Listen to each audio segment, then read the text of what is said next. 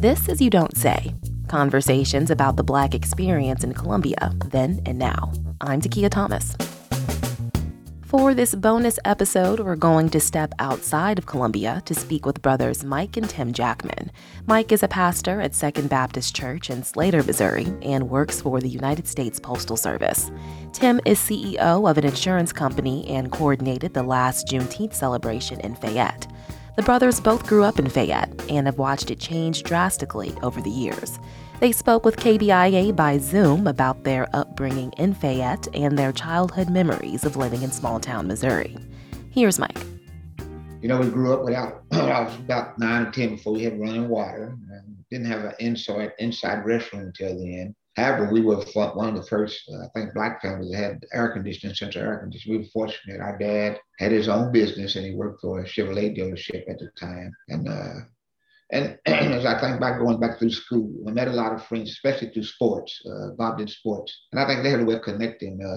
When you do something like that together, you forget about skin color. And the guys that were on the teams that I played, a great camaraderie. We still love to get together, talk to one another. And I wouldn't be afraid to ask one of them for any type of help. And I believe they would do anything they could to, whether it's financially, morally, whatever.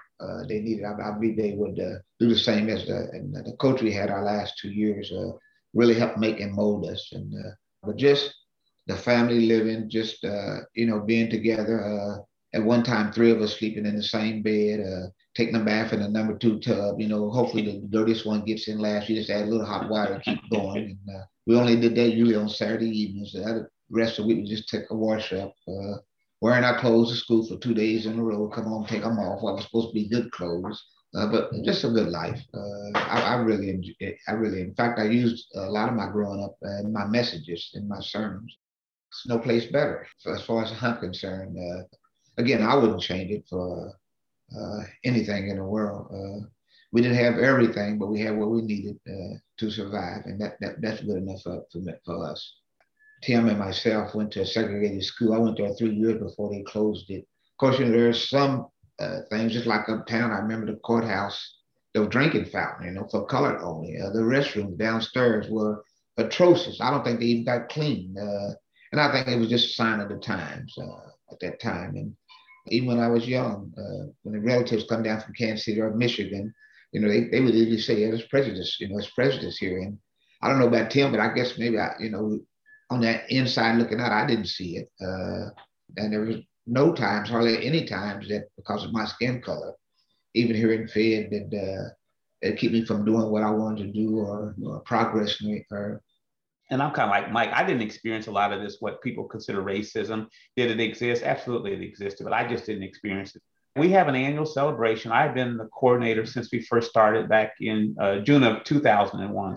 And I've always worked alongside of the pastor at St. Paul, having this community-wide celebration, which really is intended to help celebrate diversity and culture of all people. I've always felt like I've gotten tremendous support from the white community here in Fayette. And then again, to me, it's just not an all Black celebration. We actually have it on the Howard County Courthouse Square. And when I tell people that, they're like, what? You guys have it downtown? Downtown Fayette? Yeah, really? And never ever, since we've been doing it, have I ever felt like we're being shunned away or not supported. And matter of fact, we actually solicit sponsors or funding to help with that event. And I get people who come up and say, hey, how can we help? They send money sometime before I even ask.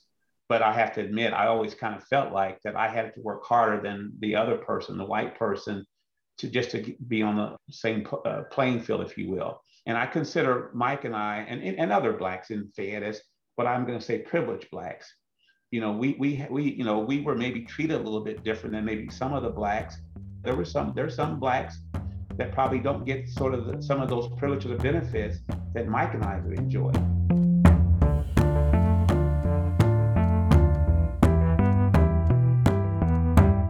This is You Don't Say. I'm Takia Thomas, and we're listening to brothers Mike and Tim Jackman talk about their childhood growing up in Fayette. You can hear more from this series at kbia.org. Now, back to the conversation. One of the school's favorite teachers of all time, Miss Fannie Marie Toastman, was Black. You could tell she was a favorite. At Assembly, she always got the loudest applause, but she was very stern and very strict. And, she's one of those teachers, seemed like she had eyes in the back of her head. She had a lot of old sayings. I was talking to Carla. One of the sayings was, a lot of kids would like to look out the window. She said, "Don't worry, if there's a gorilla coming through the window, I'll let you know." If you wanted to progress, if you just wanted to stay where you at, that was fine. But if you wanted to progress, she was right there for you. When you talk about some fond memories that I have, I can just remember, like Mike said earlier, as a kid, we had a lot of fun in this little community of 3,000 people. And most of the time, we could stay in the segregated part of Fed, in the Black section, and we'd have a wonderful time. I can remember baseball games on a Saturday or a Sunday, cookouts, picnics. And so I just feel like our childhood was so rich in many, many ways. There were always parties and people coming to Fed, Black people coming to Fed from Kansas City, even from Fort Leonard Wood, just to party and have a good time. And to me, it was just amazing. Like I said, coming up, you never worried about being bored. There was always something to do, weekend, weekday. Part of me coming back to Fed back in 1995 was, I really wanted to make a difference. And I'm all about making Fed a better place, whether it's whites, Blacks, whoever. Let's make it a better place. We were fortunate to have a pastor. It was a white pastor named Larry Moffett, who came here in 1981. He spearheaded an effort to, we have a cemetery here, the Fed City Cemetery, that has whites and Blacks buried. I guess you might say it's segregated, but there wasn't any perpetual care. He helped spearhead an effort to get that cemetery where the Blacks were buried. We got it mowed down, and long story short, we got the cemetery where it's not under perpetual care. But one of the things he shared with me about even Juneteenth, he told me that this past year when he was here, he says, "Brother Jackman, do you know that having Juneteenth on this courthouse square would have not happened, 20, 30 years ago?" And that kind of floored me when he said it. He said, "Do you know that would not have happened?" Because I think that kind of underscores that I think Fed is trying to make progress in some ways.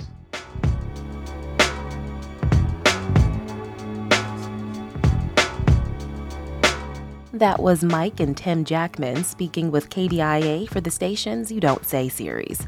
You Don't Say is a special project commissioned by the city's bicentennial Como 200 Task Force. It's co-produced by the Sharp End Heritage Committee and KDIA. You can hear more conversations online at kdia.org.